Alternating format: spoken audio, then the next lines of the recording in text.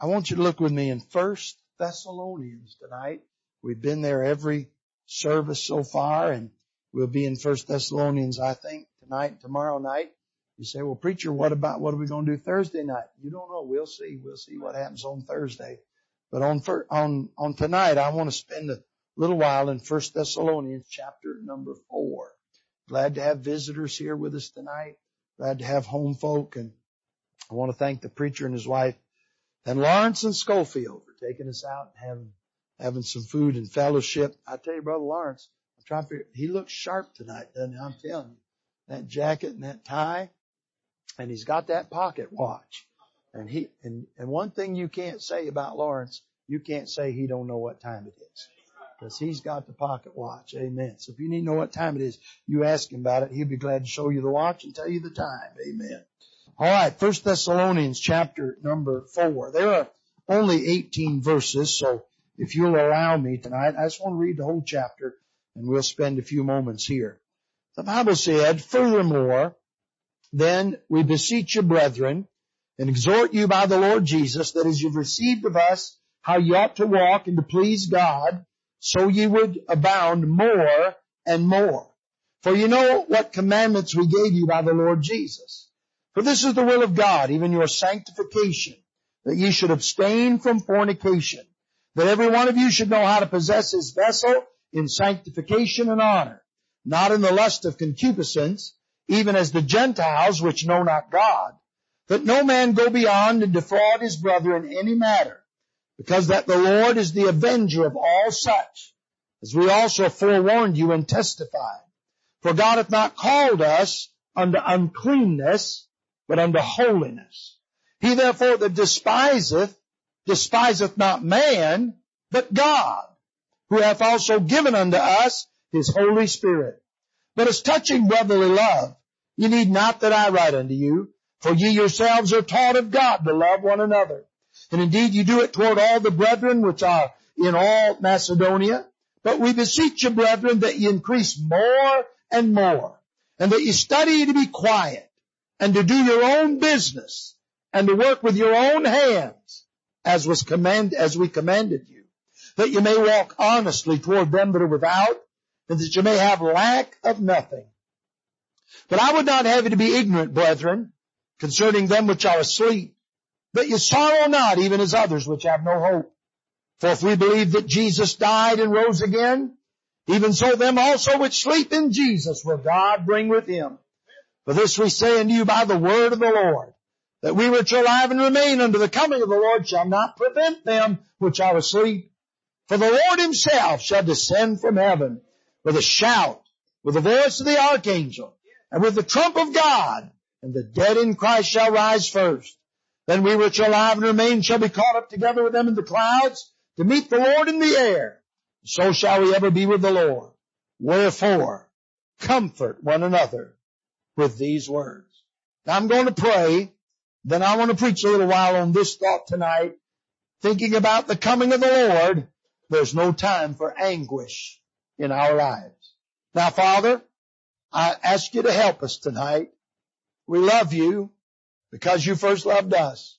We're thankful that you're our God and that we're your people. Lord, we're glad that you're not ashamed to be called our God.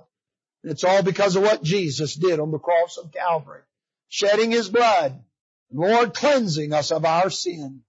Thank you for what Paul called your unspeakable gift, the gift of Jesus. And now, Lord, we need you during the preaching. I pray you'd help us. I pray you'll get glory unto yourself. And if you get glorified, your people will be helped. So help us now, I pray, in Jesus' name. Amen. Thank you. You can be seated. We spent our time in this epistle of 1 Thessalonians. We spent a little while in chapter 1 talking about, since the Lord is soon coming, there's no time to be artificial. There's no time to act like a Christian. You better be a Christian. Then we spent a little time in chapter 2 talking about anger. Since the Lord is soon coming, there's no time for us to live an angry life. Be angry at one another. And then we spent a little time last time thinking about attrition, quitting, falling out by the wayside. The Lord is coming back, It's no time to quit. It's no time to get upset. It's no time to get out. It's no time to fall by the wayside. And of course, you remember we were not talking about losing your salvation, because you can't find that doctrine in the Bible. But you can find folks that will get crossways with God, and they'll get out of the will of God, and sometimes they get out of church and they need to be helped. And we talked about that a little bit last night. But I want to spend a little time tonight talking about anguish, about sorrow. The word, this little phrase that always captures me when I read this 4th chapter of the book of Thessalonians, when Paul said in verse 13, "But I would not have you to be ignorant, brethren, concerning them which are asleep." And this little phrase, "that ye sorrow not," and then Paul qualifies it. He said, "even as others which have no hope." He's not saying that that it's wrong for you to sorrow when you lay a loved one to rest. But he's saying you ought not sorrow like the world sorrows, because they have no hope. When you and I lay a loved one to rest, what we're doing is we're sowing seed, we're planting, and we're looking for a harvest to come up. It's like the old preacher. You've heard the song, no doubt, Resurrection Ground, and how that song came about. A young preacher, his daughter died. And so they were at the funeral, and then they went to the graveside service, and this older preacher was there, and he kept hearing them say graveside and graveyard and so on. And so as that young preacher and his wife were walking back broken-hearted to their car, that old preacher settled up beside him and put his arm around him and said, "Now, son, I want you to know something. This is not a graveyard, and this is not a gravesite. This is resurrection ground. And for every child of God, that's what's going to happen one day when the Lord comes back. It'll be resurrection ground." But I want to say 3 things to you tonight from this entire chapter, if I can do that, and I think I can. I want to talk to you about some things that are going on here that will cause you to have sorrow. Some things that will cause you in your Christian life to have anguish, to have heartbreak, to have trouble, to be in a turmoil. Some things that will cause you to sorrow. And as I was reading again over this passage in this chapter, I thought to myself, everything I read in here, the sorrow that I find in this chapter, I could have read it today in the morning newspaper. Everything that's going on here. Somebody said, well, the Bible is an old book. Someone told somebody else, you ought to get your nose out of a 200-year-old or 2,000-year-old book and get up with the times. So I'm going to tell you something about my Bible. My Bible is up with the times. Somebody said it's as relevant as the morning newspaper, but the truth of the matter is, it's more relevant than the morning newspaper.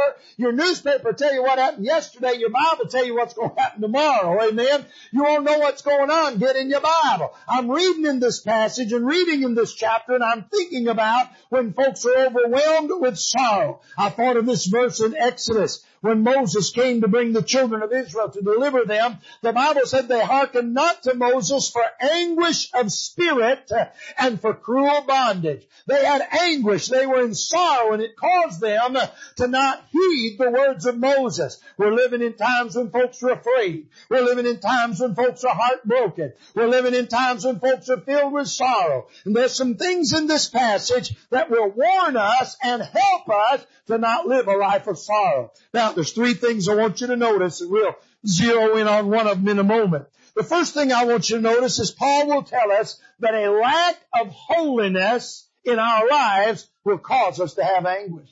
A lack of holiness will bring sorrow into your life. The world says exactly the opposite. They say, well, if you live for God, you never have any enjoyment. You never have any fun. Can I tell you something? I never knew what fun was till I got born again. I never knew what life was till I gave my heart to Jesus. The Bible said the thief cometh not but for to kill, to steal, and destroy. Jesus said, but I am come that you might have life, and that you might have it more abundantly. I'll tell you what I feel like tonight. I feel like those servants when the Queen of Sheba came to see what she'd heard all those things about Solomon, and she wanted to find out if they were true. And after she'd looked things over, she said this about Solomon's servant. She said, happy are thy servants. Happy are thy men. You know what she said? She said, I've been watching the people that serve you, Solomon, and they're not just happy. They're doubly happy. They're happy. Can I say something to you about somebody that's really fallen in love with Jesus? They're not just happy. They're happy. They're doubly happy. They got joy, exceeding joy. Amen, if you know the Lord. Now, if you're just religious, you don't have any joy. If all you got is a creed and do's and don'ts, you don't have any joy. But if you have Jesus, that's a whole other story. Joy unspeakable and full of glory. Now, Paul talks to us about holiness. He's going to talk to us about, first of all, his concern. Watch what he said. Furthermore, then we beseech you, brethren, and exhort you by the Lord Jesus, that as you have received of us, how you ought to walk, and to please God, so you would abound more and more. Paul's been telling that. Have you noticed it? We've seen it several times in the Scripture. Paul keeps saying increase, abound, more and more. He's saying it's not time to slow down because the Lord's coming back. It's time to speed up because the Lord's coming back. Some say, well, we're just going to sit and rest till Jesus comes. No, let's get up and do something till Jesus comes. But Paul beseeches them and exhorts them. He's concerned about their purity. Are you listening now? He's concerned about the purity of their life and the holiness of their life. Paul wants them to live a pure life. Now look what he said. Verse 3. For this is the will of God. Somebody said, boy, I'd like to know what the will of God is. Paul's fixing to tell us. For this is the will of God, even your sanctification. What is it, Paul? That ye should abstain from fornication. First thing that Paul will mention to us is this business of immorality, sexual sin. We're living days today. We're living when it's rampant. It's been rampant in the world a long time, but I fear it's become rampant in the church. Not everybody, but a lot of folk involved in wickedness and ungodliness and immoral thoughts and impure thinking. And so Paul said, here's the will of God, that ye should abstain, say no, avoid, here's the way he puts it another place, flee fornication. I heard one preacher say one time, sometime a good run's better than a poor stand. Sometime what you better do, just run away.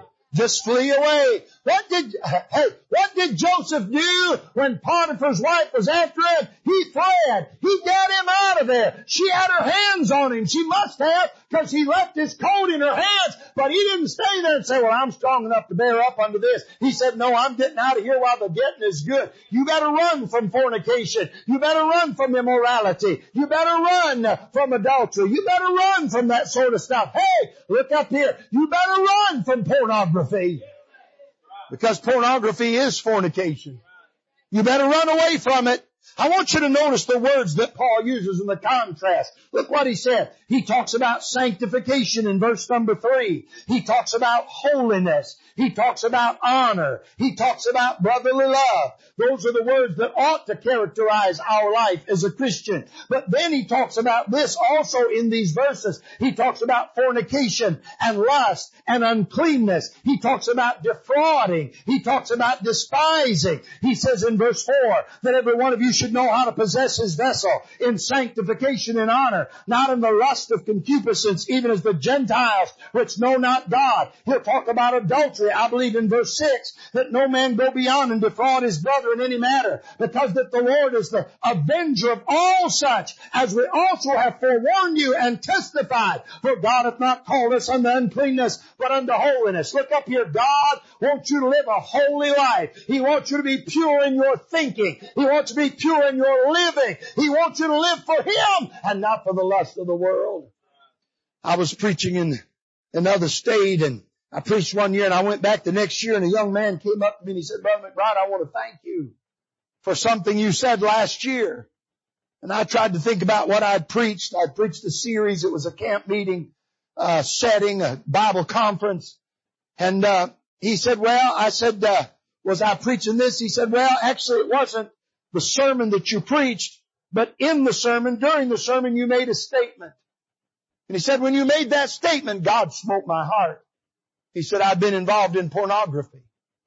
And he said, when God smote my heart, I went home and I told my wife, I confessed to her what I'd been looking at.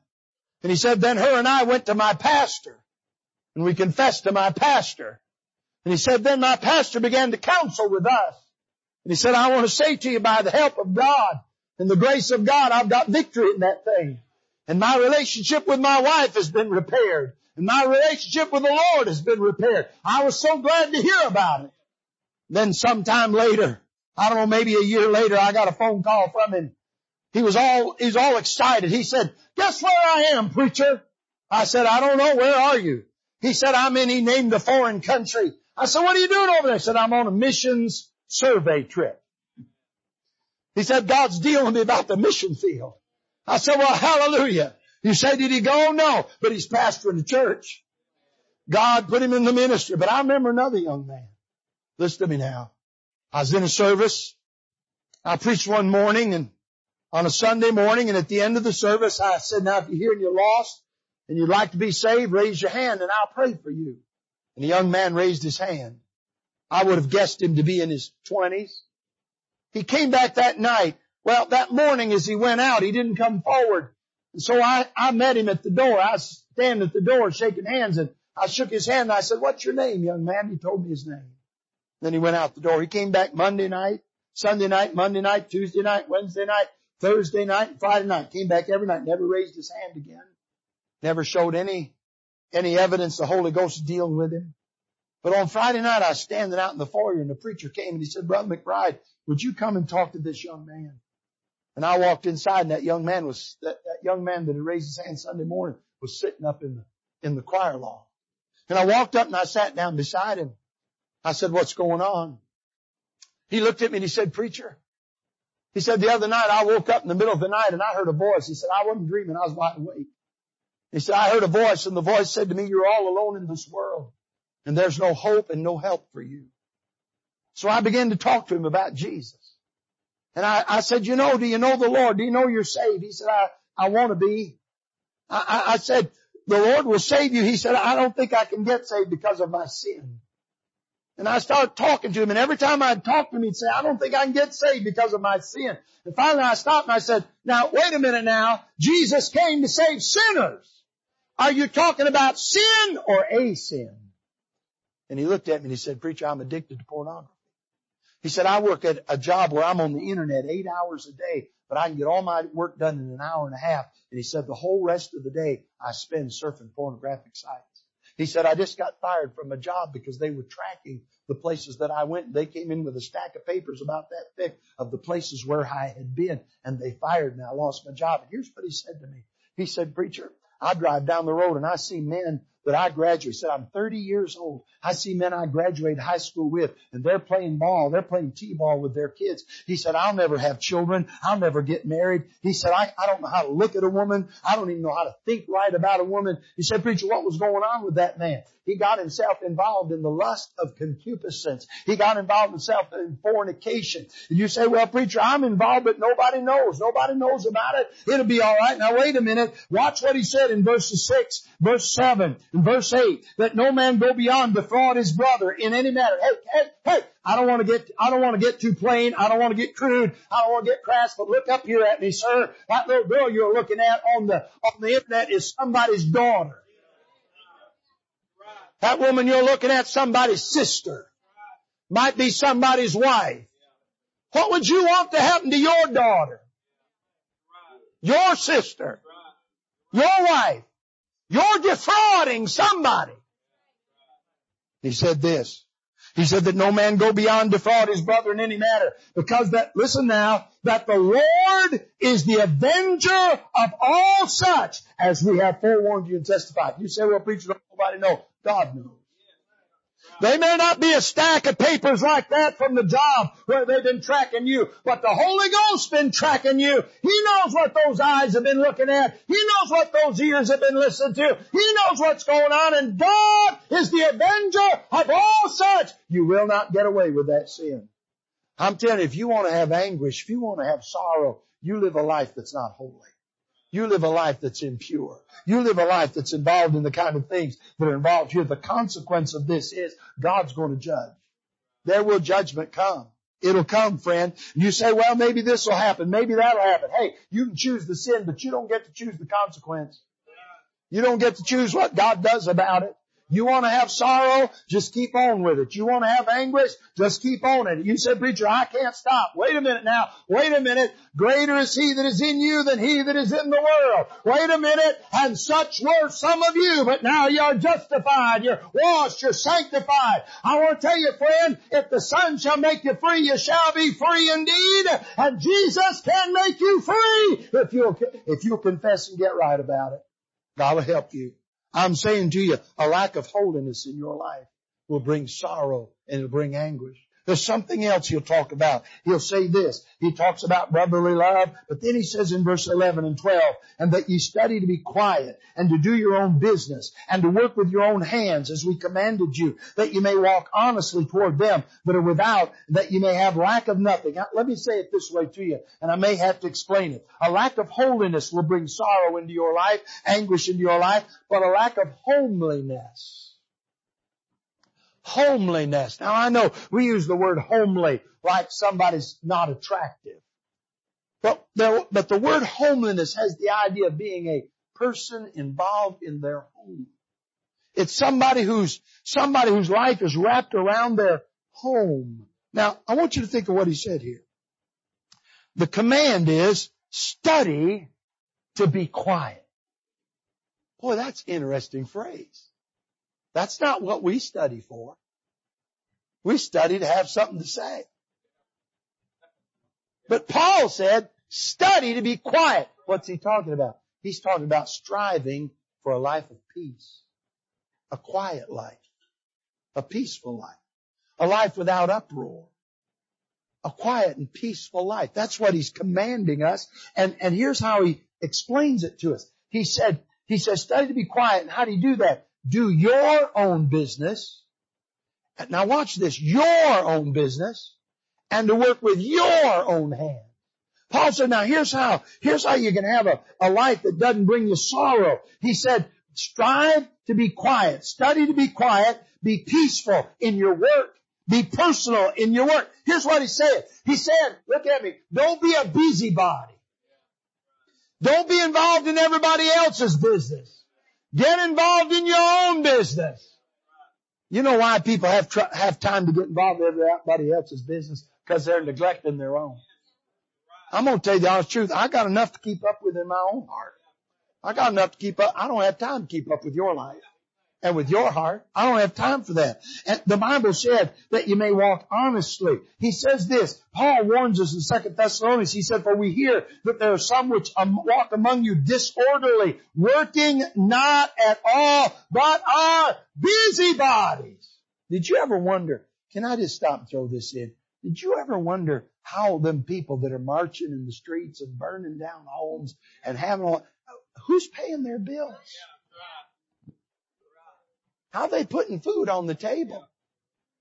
If they had a job, they wouldn't have time to be out doing what they're doing. Amen. You know what you ought to do? Get yourself some work. And get busy at your work. And make that work and that family the center of your universe. The focus of it. Raising those children. A life of homeliness. The consideration. Paul also warned us in 1 Timothy. And with all they learn to be idle. He's talking about widows here. They learn to be idle, wandering about from house to house. Not only idle, but tattlers also, and busybodies, speaking things which they ought not. You say, well, it's just widows that do that? No, widowers do that, and husbands do that, and wives do that sometimes, and teenagers do that, and moms and dads do that, and preachers unfortunately do that. But we ought to learn to mind our business, that we'd stay right with God and walk with God. And Paul said, here's the result of it. He said the result of it is that you may walk honestly toward them that are without, and that you may have lack of nothing. Lack of nothing. Now, you know, I'm looking at this, I'm thinking to myself, I can only go so far. I'm going to do everything I can. The preacher and I were talking a little bit today about laying up and things, you know, thinking about what's going to happen tomorrow and trying to be prepared. And he used the word, not that we are that, he used the word prepper, about somebody being a prepper. I don't understand all that, but I know one thing. I can't possibly, no matter what I do, be prepared for everything that's coming. But I have a God who knows what's coming. So I think I'll just practice homeliness. That's what I'll do. I just mind my own business and work and do the best I can to serve God. And if I do the best I can to serve God and stay out of everybody else's business and mind my own business, you know what I think? I think what's lacking in my life, God will take care of. I think He'll make up what I cannot prepare for. He knows better than I know anyway. If you're a tattletale, if you're a busybody, just quit that junk. You know what's going to happen? It's going to bring you sorrow. It's going to bring you trouble. It's going to come back on you. You're going to reap what you've sown. So let's just do this. Let's not worry about everybody else's life. Let's worry about our life. Let's make sure we're right with God. We'll live for God. So there's a lack of holiness will bring you sorrow and anguish, and a lack of homeliness will bring you sorrow and anguish. But then the last thing, and this is the part of the passage that we're all so familiar with, and that is a lack of hopefulness will bring you sorrow and anguish. I love what Paul said. We looked at it already. He said, sorrow not, even as others which have no hope. I thought about how relevant everything that Paul says in this chapter is. We're living in days of immorality when men and women alike are involved in wickedness and ungodliness. We're living in days when folks are busybodies and they don't take care of their own business. They want to be in everybody else's business. But we're also living in days when men and women, we have been faced with death. It seems like with death in some ways like we never have known here in America and in our societies. We've been faced. We have planted our loved ones. I have not had family that died recently with COVID and all that sort of stuff, but I have dear friends. Some of you have buried family members. We've buried close friends. And you think about them and you think, what is this all about? But here's what Paul said. These Thessalonican Christians had buried loved ones. They were looking for the second coming of the Lord. They had laid to rest their loved ones and they were asleep in Jesus. Can I say this to you, by the way? Little parenthetic expression. The Bible never talks about lost people as being asleep in Jesus. The Bible does not teach soul sleep, but if you're saved, that body's resting and that soul and spirit are with Jesus. Amen. But hallelujah, one of these days that resting body is going to get up out of the grave and it's going to be transformed and have a new body like unto Christ, and that body and soul and spirit will be reunited.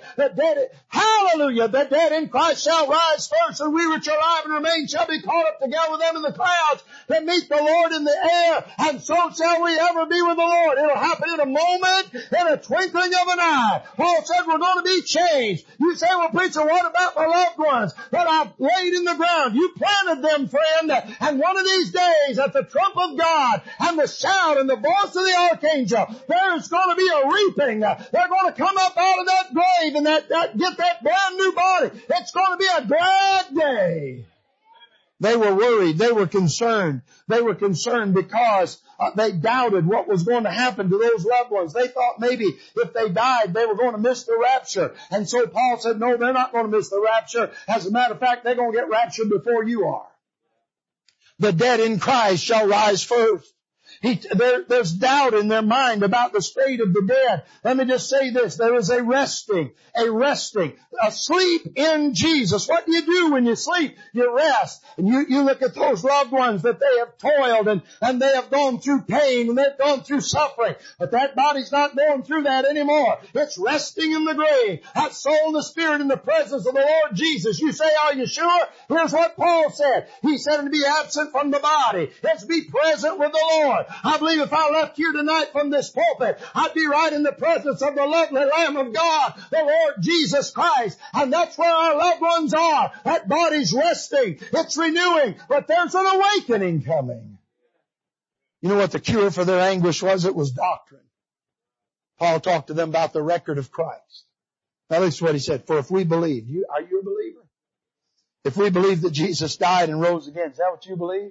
That's what I believe. He died and rose again. Even so them also which sleep in Jesus will God bring with him. And then he said this, for this we say unto you by the word of the Lord, that we which are alive and remain of the coming of the Lord shall not prevent them which are asleep. He's telling us the Lord himself. The Lord, think about that phrase, the Lord himself. I think it was Dr. Billy Canoy say years ago, he said Jesus isn't sending an angel for the church.